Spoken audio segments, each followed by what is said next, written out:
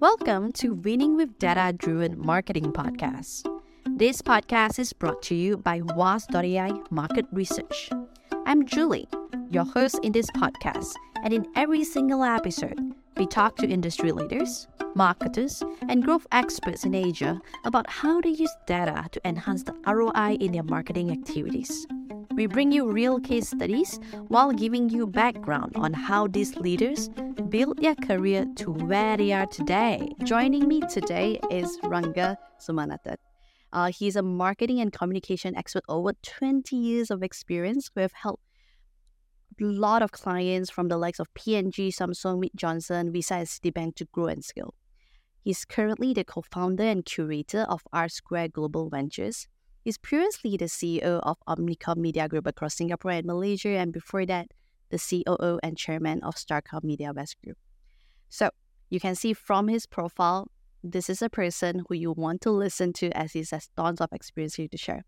Now, I would like to welcome you. Hi, Ranga. Hi, how are you, Julie? Good to see you here. Good. Thank you so much for jumping into our podcast today. My pleasure. Thanks for having me. So, in the past year, you have started R-Square Global Ventures. Can you tell our audience a little bit more about R-Square? Sure. R-Square Global Ventures was set up to operate at the intersection of startups, large corporates, and investors. And what we typically do is help the startups with their growth agenda. We help large corporates with their innovation pipe. And when we do this, we end up having a virtuous cycle of growth and innovation, which investors are interested in. And we introduce these startups to investors to ensure that they get the right startups to invest in and have the high ROI. So operating at the intersection of startups, large corporates, and investors. That's what we do. I can see from your profile, your entire career experience has been in marketing. What makes you pursue a career in marketing and being so convicted in this space? I wish it was that much of design involved. There's an element of default and going with the flow too. I did my graduation in statistics, and even the choices of subjects, how I ended up doing statistics was that of attrition rather than selection. I did in India, I did my Bachelor of Science, where I started off taking maths, statistics, and economics as my subjects. In the second year, I dropped economics because the college wouldn't offer economics in second year. And then the third year, I dropped maths because I found it more difficult than statistics. So I enjoyed doing statistics, so I graduated in statistics. And then again, the sentiment is graduation alone won't land you a job, so you go and do your post-graduation. And I wasn't that keen to do masters in statistics because that would have been even more difficult. So I said, okay, what is the thing that will appeal to me? And I realized that doing an MBA will be a good thing. So I did an MBA in marketing. So the combination of graduation in stats and post-graduation in marketing kind of helped me to funnel myself into advertising. I got placed on campus with Rakaya Gray, which later on went on to become Gray and MediaCom. And because of my background in statistics and an MBA in marketing, I was assigned to work on media team on P&G business, and that's how my journey started. So it's a bit of a selection and attrition, and it's been a fun ride since then. Wow. We're going to talk a lot more about statistics and advertising. And what are some of so would you say because of your background in statistics, it actually prepares you much more easily for, addressing the data-driven part in the advertising space? I would wish to think like that, but I think it's more over time. I have met a lot of people who have not necessarily majored in statistics, but purely on the basis of their passion for the subject, they've actually embraced data analytics at a later stage in their career. So If you're a beginner in the space and you're don't have the academic training, it's pretty okay for you to embark on this journey because there are enough training materials out there for you to self-learn. And a lot of things that we do in advertising is applied statistics. You're applying and interpreting rather than going through the science and the principles of statistics, right? Of course, it helps if you understand how these theorems work. But what is more important is, are you able to interpret data? Are you able to analyze data from the context of consumers? So for me, it was an advantage, but that doesn't mean it's going to be a disadvantage for somebody who has not done. Gotcha. Can you tell us a little bit about what are the unique insights that you have learned over the years, right, that help to drive effective advertising strategies that you have used? And if there's any success story that you can share with us, that would be amazing. See, it all starts with the business problem that you're trying to solve, right? It doesn't start because I want to apply statistics. If that's the starting point, then more often than not, you get into analysis paralysis because you don't know what you're trying to find out. So any analytics project, any data science project starts with the problem that you're trying to solve at a business level. And when you start that way, you're able to frame hypothesis properly.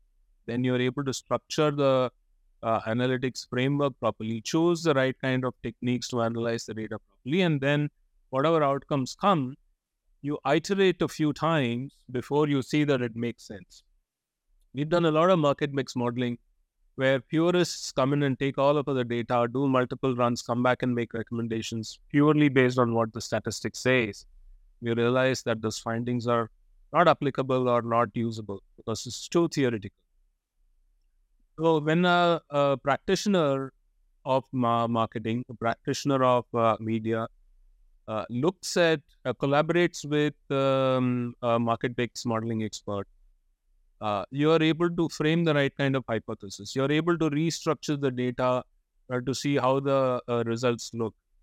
It is almost like, cooking, where you're putting in the right ingredients to end up with the right outcome, right? And you have to put that in a sequence. You got to stage that data in the analytics so that you're able to see the layered effects. So that's what the art of analytics comes from. And that's where your understanding of the market, the understanding of the consumer, even simple things like seasonality, understanding festive times in the market. If somebody is going to be taking a trip back home, what is the implications of that on user behavior? All of those things get layered, and all of those don't come in data form. It comes in some kind of an insight. How do you layer that in your analytics and look at a big picture? It becomes an important part. So you asked me about what are the successful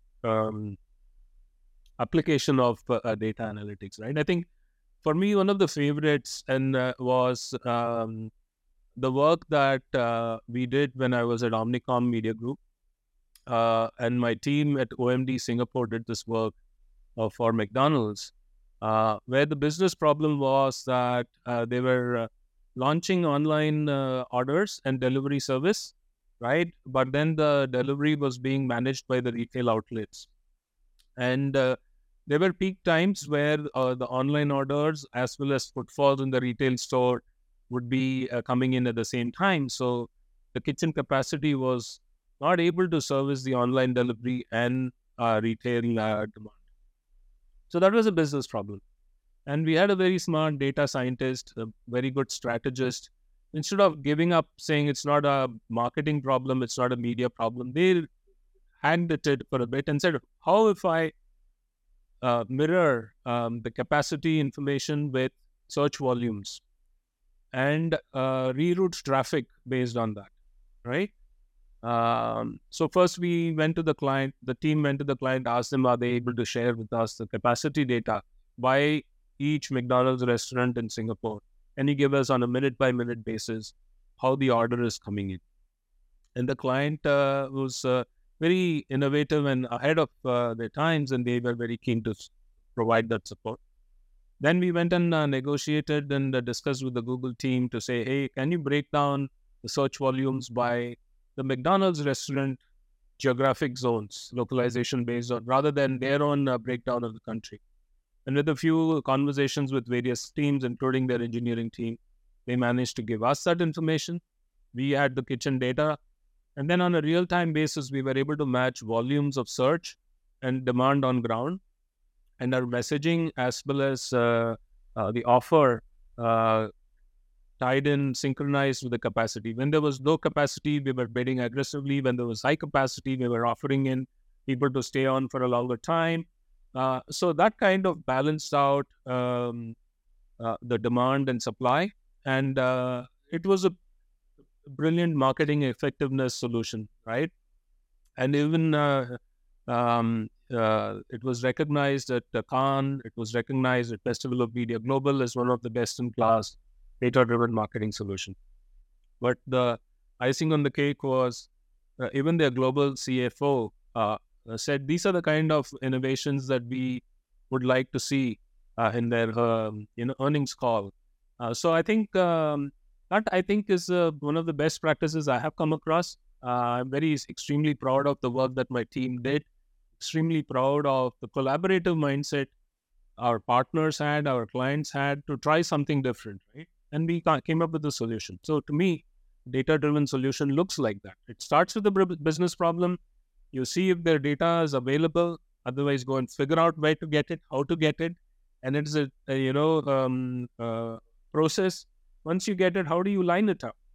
We couldn't have managed this manually. It had to be code driven. Somebody had to write a code to synchronize volume of search and capacity. And that kind of automated the entire search bidding process. So to us, it was a very meaningful solution that was created, and we created a very happy client. We had a happy team, and becoming famous was a good side benefit of that. I hope that kind of gives you a good example. This is amazing. I like the fact that how when you start actually giving the context of the scenario, my first impression was also the same. Oh, is this a marketing problem? It sounds like an operation problem. But like you said, it's really interesting how the marketing actually solved this in a meaningful way. You talk just now on this note. You also introduced to our audience market mix modeling. Do you see that in general, market mix modeling is only something like, say, bigger companies are able to apply? Or and can you also tell us a little bit more for those audience who have not quite familiar with this market mix modeling? Can you tell us a little bit more about it? Sure. See, at the end of a day, what we do in marketing is we use all the resources on hand and deploy it with the desired outcome to drive more sales, right? With that in mind, we want to know what are those variables that we put in, whether it is investment behind distribution, investment behind marketing, investment behind pricing, investment behind gift promotions. We do a lot of those things to get the attention of the customer and get them to buy our solution, our product. Now, trying to figure out which of those elements of inputs are contributing to the sales is what market mix modeling does broadly. Now, for that to have analysis to happen, you need to line up all of that data. You need to have your pricing data. You need to have your distribution data. You need to have your sales data. You need to have your competitive media weights data. All of that go in as your input variable, right? And then you put it through a modeling process, statistical process. At a very simple level, it's regression modeling. And there are enough software tools that help you do that. So don't get overwhelmed when you hear these statistical terms. Then once you put that into a framework, you get the process done.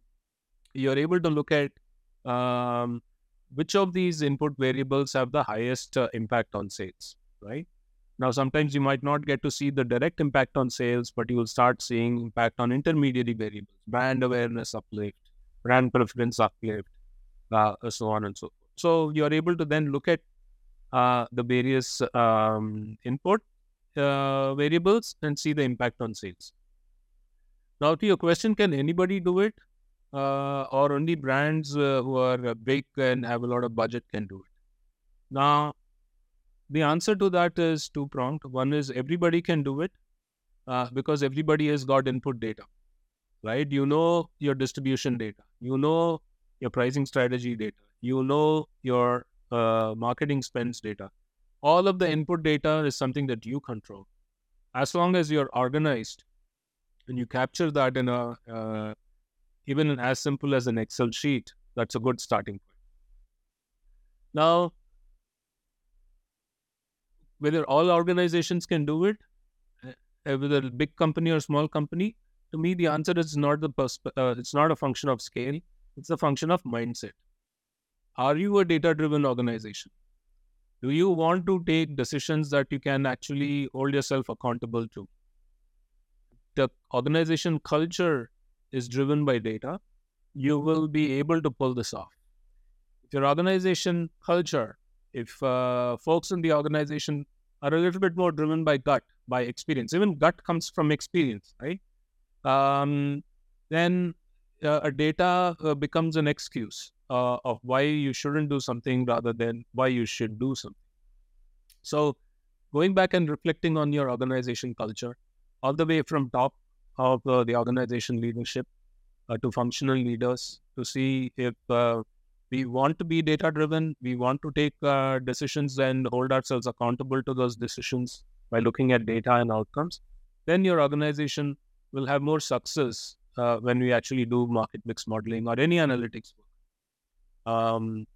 Having said that, the last, say, 10 years or so, or even 15 years, in Southeast Asia, we were on a growth trajectory as businesses, right? Most businesses tended to have a positive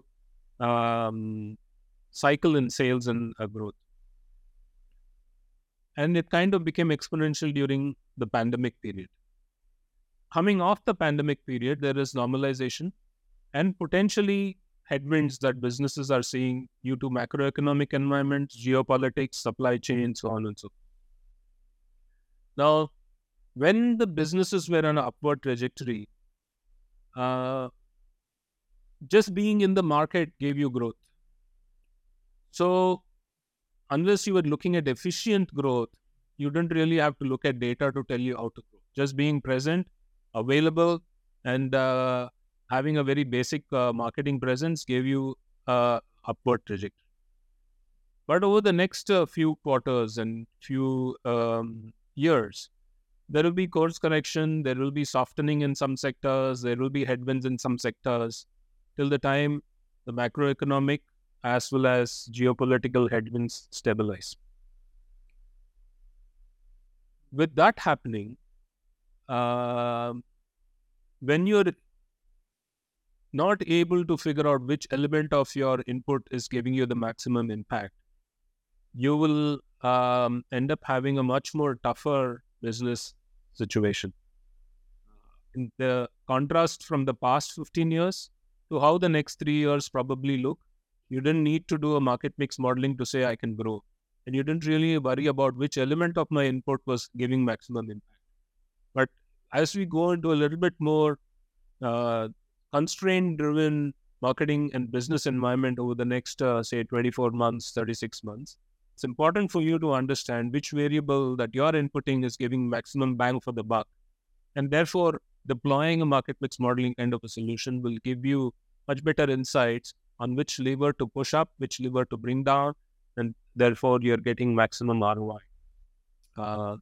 And in the Western markets, when the markets were soft, they were not growing as exponentially as strongly as in Southeast Asia. They have started using MMM, market mix modeling, for a few years now.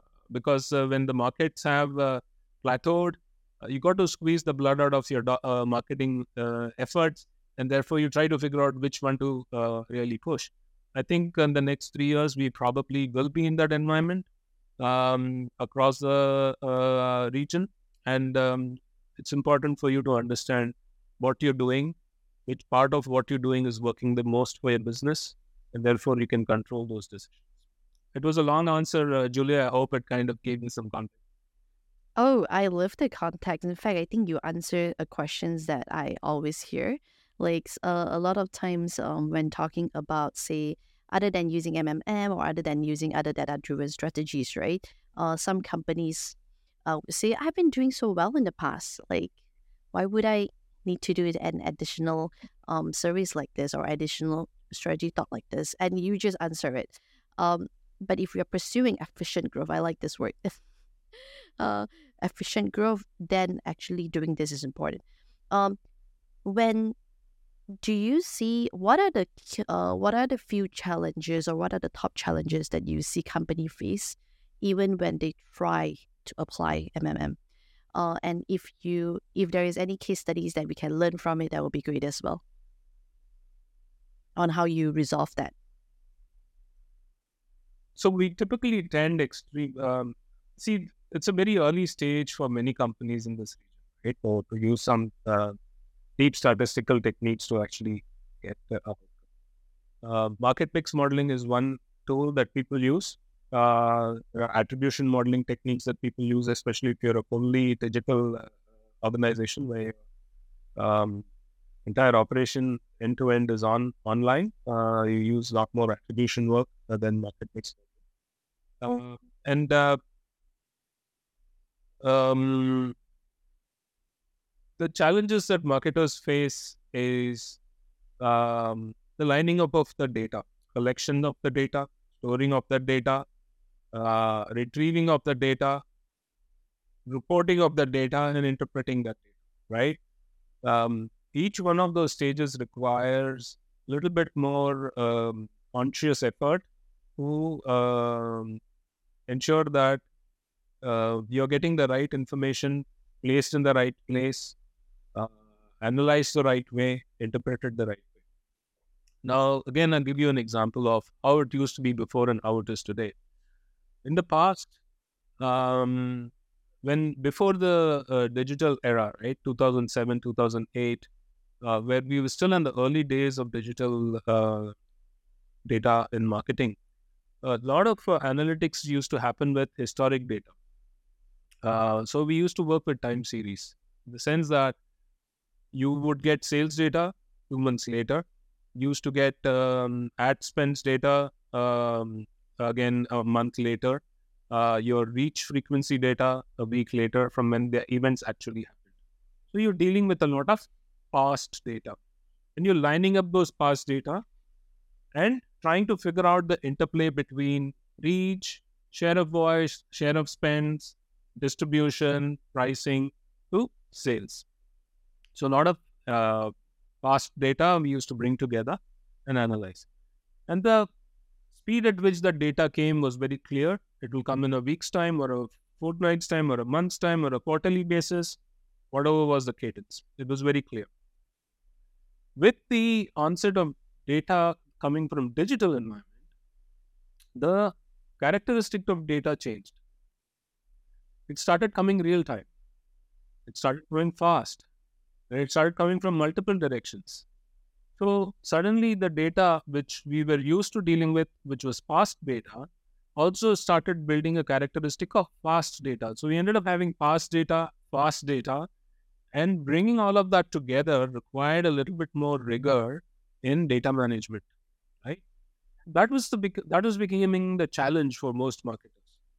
If you don't line up your historic data, you don't line up your real-time data in the right form, the outcomes that you get is going to be a lot of noise, a lot of rubbish. So that requires that required marketers or data analysts to bring in an additional skill set, which is a bit that of coding, that of artificial intelligence, machine learning, so that the software was able to analyze, synchronize, and organize data much faster, much real time than humans could do, right? So, especially in the last 3-4 years, the organization of data with the support of AI, machine learning, becomes a very critical element for you to be successful. If you still try to do everything manually like you did 10 years ago, you're going to struggle to actually come up with any meaningful outcomes, because you're dealing with historic data, which is very probabilistic. and you're looking at real-time data, which is very deterministic, and then you're trying to bring all of that together, synchronize it, and then predict the future, you will need machine learning and AI to help you to deal with the volume of data, to deal with the complexity of the data. So if as a marketing organization, you're at an early stage, then what I would recommend is you start organizing your data. You start at least reporting your past data properly, bring it all together and try to make sense of what you have done and what's that doing to the business. If you're in a intermediary stage, then start looking at dashboarding, capturing all of that data into some place, visualizing it in a cleaner manner, integrate analog data and digital data together, start looking at it together as a collective. And if you are in the advanced stage, then you need to bring in addition to very simple techniques that you use in statistics in Excel, start using platforms which are AI and machine learning driven so that it's able to deal with the complexity. Also, in terms of culture, you start with telling people the data is important at an early stage and start showing brand health measures. At an intermediary level, you start doing some level of predictive work to say this is what this investment is going to translate to. And at an advanced level, you start optimizing real time your inputs and outcomes so that you're able to dial up, dial down almost a live basis. And the nitro boost of that advanced level is where the system starts doing it for you and you can just monitor if it's doing right or wrong. Thank you for sharing different advices for different types of companies. I think the audience will definitely be happy because they will find one in the three options that you just mentioned. It does looks like in order to pull this off, right, there's a lot of different types of skill set that is required. Not just on the typical, say, communication side of things in terms of marketing, right? How would you structure a marketing team? Leveraging what kind of talent or skill set that are able to leverage this kind of strategy? See, first is we have to start thinking beyond our own function. You've got to have a wider perspective because the way the finance organization collects data, the way the sales organization collects data, the way the research organization collects data, the customer service department collects data, they're all in different forms. So as a data analyst, you need to have a wider perspective of what all data the organization is creating, how it is being captured, right? If I were to rephrase data into interactions, what is essentially happening between a company and its user is interaction, either the company-initiated interaction or the customer-initiated interaction. They all are coming into the organization as data streams. Identifying which function in my organization is triggering that interaction if we are initiating it. What are the ways in which it is going out? What are the characteristics of those interactions? What is the cadence of those interactions? All of those things, the data analyst or the marketing specialist who's working on data needs to understand. The second element is when the customer is triggering a interaction with the company. Likewise, what are the things that the customer is triggering, user is triggering? How are they triggering? From what sources they are triggering? And what is the characteristic of that source? Right? How predictive is that source? How deterministic is that source? Understanding those interactions become very important. So if I were to just pull a number of the air, you probably will end up having about 40 to 50 unique interactions that the brand triggers towards a user and the user triggers towards a brand. So being able to understand those interactions become an important element for a marketing specialist who is trying to interpret the relationship of these interactions and how those relationships translate to a business outcome, which in this case would be sale. So wider perspective of what's happening is one element. Understanding the characteristics of this is an important element. Having some element of coding experience is an element that you need to build. You might not have it in-house, then use partners. This is a fast-growing space, and you might not have all the capability in-house. So for you to be successful, don't be afraid to be resourceful. Seek help, right? There are tech organizations, platforms, analytics specialists, and marketing services partners who can collaborate with you to make it happen, right? So be resourceful is a very important part of this because you're not going to have all the capabilities in-house to be able to build this, right? And then at the very fundamental level, have an ambition, right? That I want to be a data-driven marketer and puts accountability at the center of what we do. So that goes back to culture, right? So a wider perspective, resourceful, and having a culture to be accountable are the key elements I think you will need to have in a marketing organization as we embrace data-driven marketing. Oh, thank you. Um, I Now we also spoke a little bit about ML, AI. What are the trend that you are seeing, or things that will change in the coming few years because of AI in the advertising space? Or maybe it doesn't actually will change, but there's a myth that it will change, but it actually will stay the same. I'm curious about your thoughts.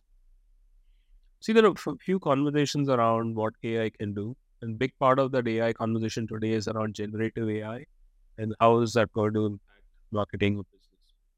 I think any kind of the reason why all of this are relevant and important, if I were to start from that point of view, is because the amount of data that is being captured today on these interactions that brands and users are having is become tending to infinity, right? That volume is tending to infinity.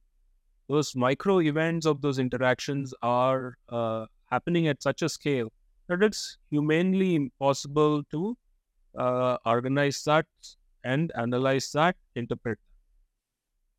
So if you want to be on top of all these interactions and assess which of those interactions have the strongest relationship to sale that you want to leverage, there is no other option but to embrace machine learning and AI. Now, if I were to then take it to, so that is an answer which comes within the data analytics space.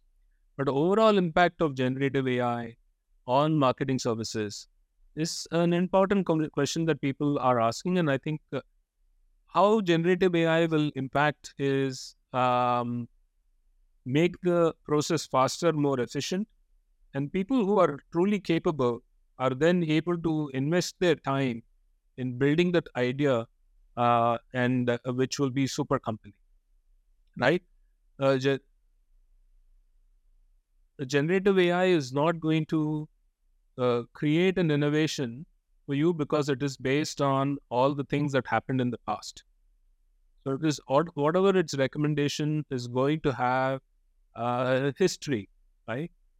Most innovations that create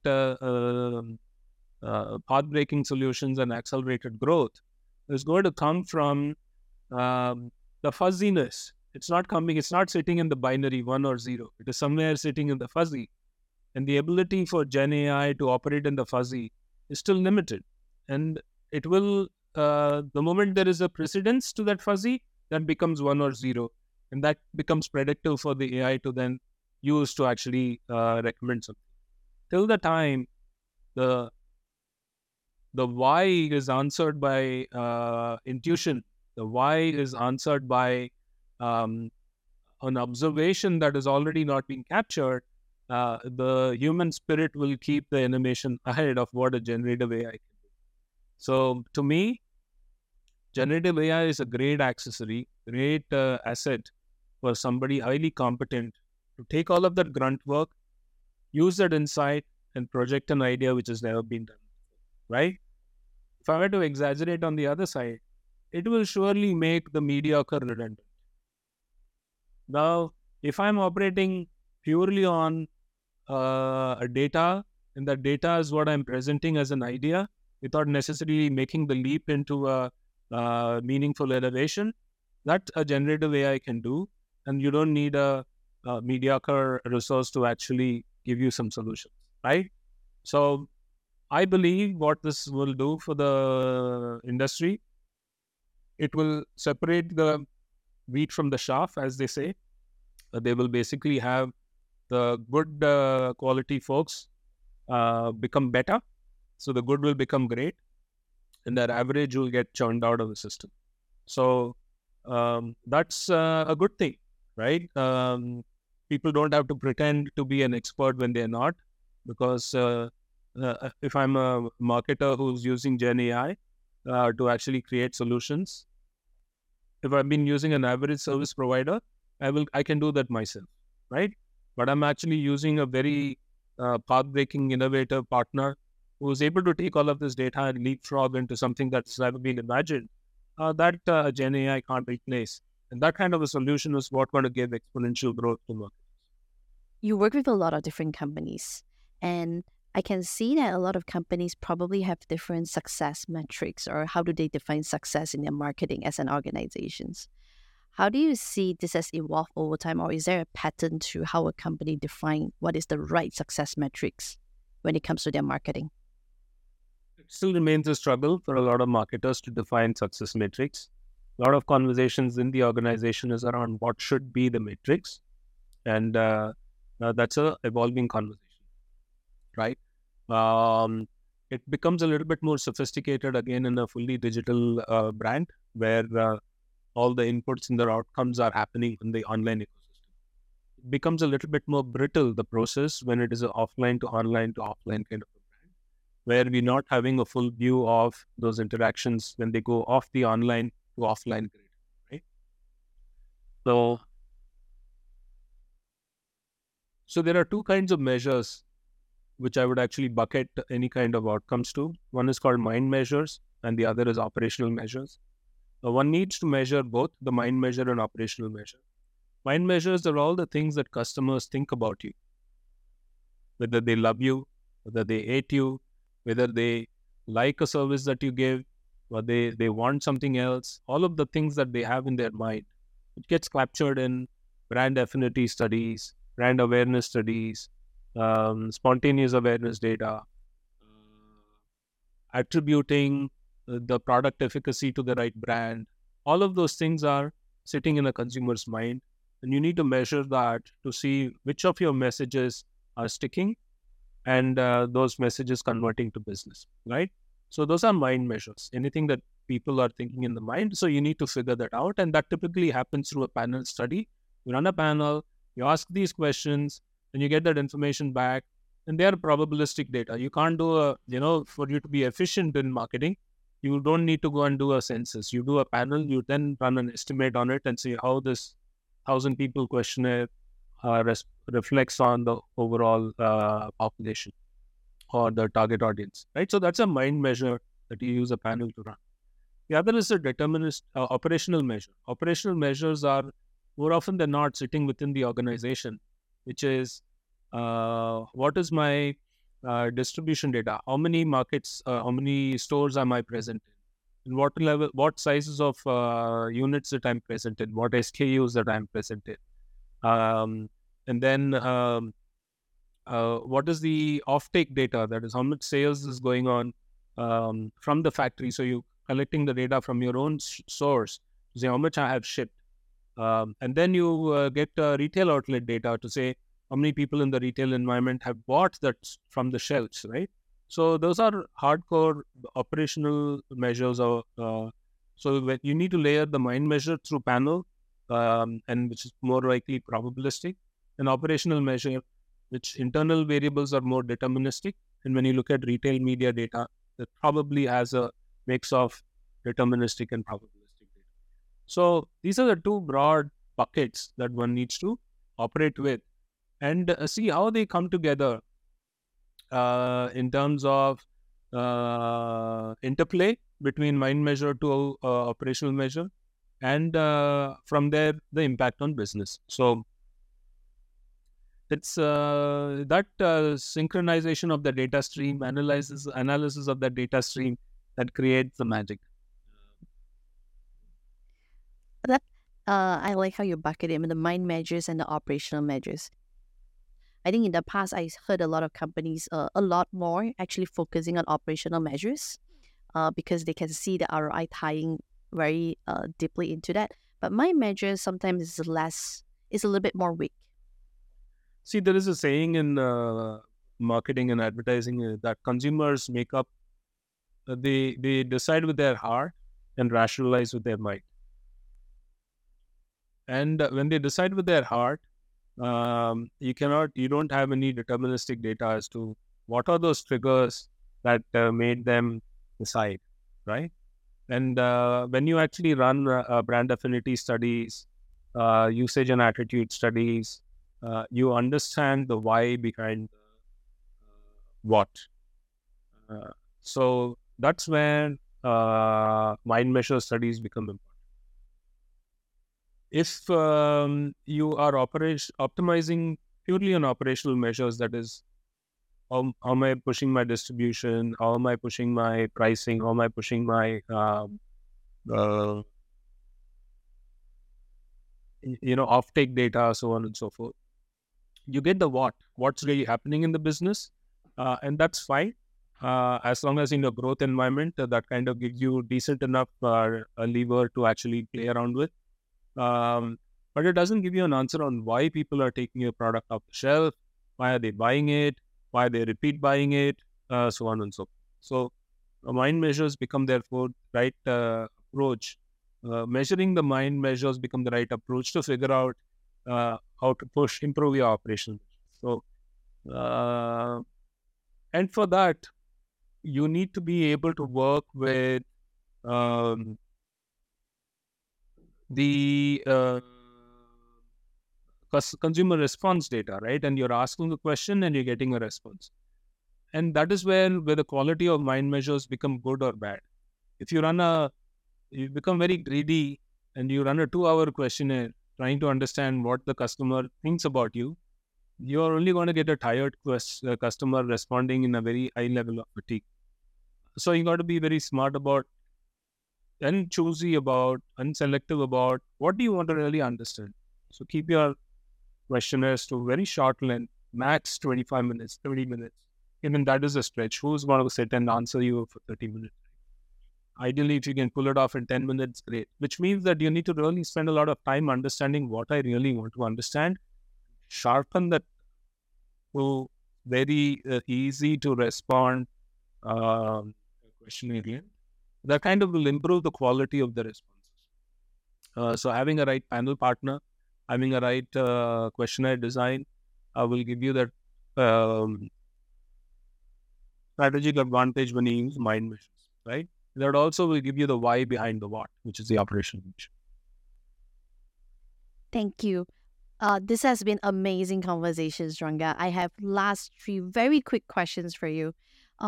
First one, what are some of the most important skills that a marketer should have, or what advice would you give to them if someone would like to pursue a career in marketing?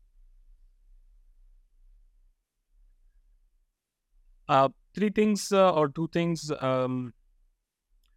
First is to have empathy, right? To want to know what's really going on in your customer's mind, in your team's mind, in your market, in your organizational functional mind, and putting yourself in other shoes, a fundamental human need. It becomes even more exaggerated in a marketing environment, because in marketing you're trying to win over the hearts and minds of your customer, and unless you are empathetic towards them, you're not unless you're listening to them, you don't know what you're selling to them is relevant or not. So empathy becomes one key element. The second element is to be a little bit more risk taking, and not be risk averse. What do I mean by that? A lot of times you're persuading another person with a lot of logic, and that is a comparative advantage. Everybody has access to the same logic data. Your competitor has the same logic data, you have the same logic data. So when you go to a customer and says, hey, use my shampoo because you're going to get more confident, because I'm going to have a good hair day, the competitor is going to say the same thing because they also have the same data. For you to be able to innovate, for you to be able to build a competitive advantage, you need to operate in the space that is not evident for everybody. And that requires you to go beyond comfort zone, try something that you never tried before, run experiments around it, and if successful, scale it. So risk-taking, experimenting is the second level of attribute a good marketer will, right? And if I were to add a third level to a marketer's thing, is put yourself at the top of the table of the organization, right? What do I mean by that is a lot of the conversations tend to become very efficiency driven, especially if it is driven in the context of financial planning. It is driven from the context of operational efficiency, because the easiest thing to cut in a organizational operational expenditure is a marketing budget. And the reason why it is easiest to cut is because we have been shockingly unaccountable for our actions, right? We get away by saying 50% of what we do, we cannot explain. And that is not acceptable anymore. You have to be accountable. You have to make yourself come to the table in an organization and say, if I'm spending this much in the marketing space, this is the impact on the business. That means that you are bringing data to the table and not judgment. You're bringing qualified insights powered by data to the table rather than an opinion, right? So that is a super critical element for you to then come back to a board level and push the right agenda so that as a business, you're able to create the right marketing solutions, have the right communication strategies, and win customers and build a competitive advantage. I believe in the last 2 decades, the function of marketing is eroded, essentially because we have not owned data analytics. We have not held ourselves accountable for our recommendations. We have used judgments more than data. So bringing in that element to our marketing flair is going to bring us back onto the table, and it's on us to basically leverage this very powerful capability.